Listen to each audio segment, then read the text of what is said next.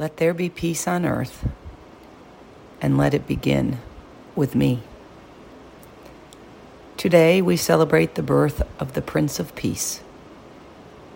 What that means to each of us is as different as we are, but the one universally embraced message from Jesus is that of love, that God is love, that we are love, that we should shine our light of love on everyone we meet and in everything we do.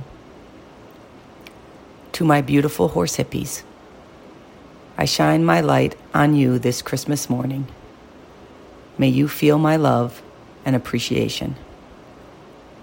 Namaste and Merry Christmas. Be love and peace.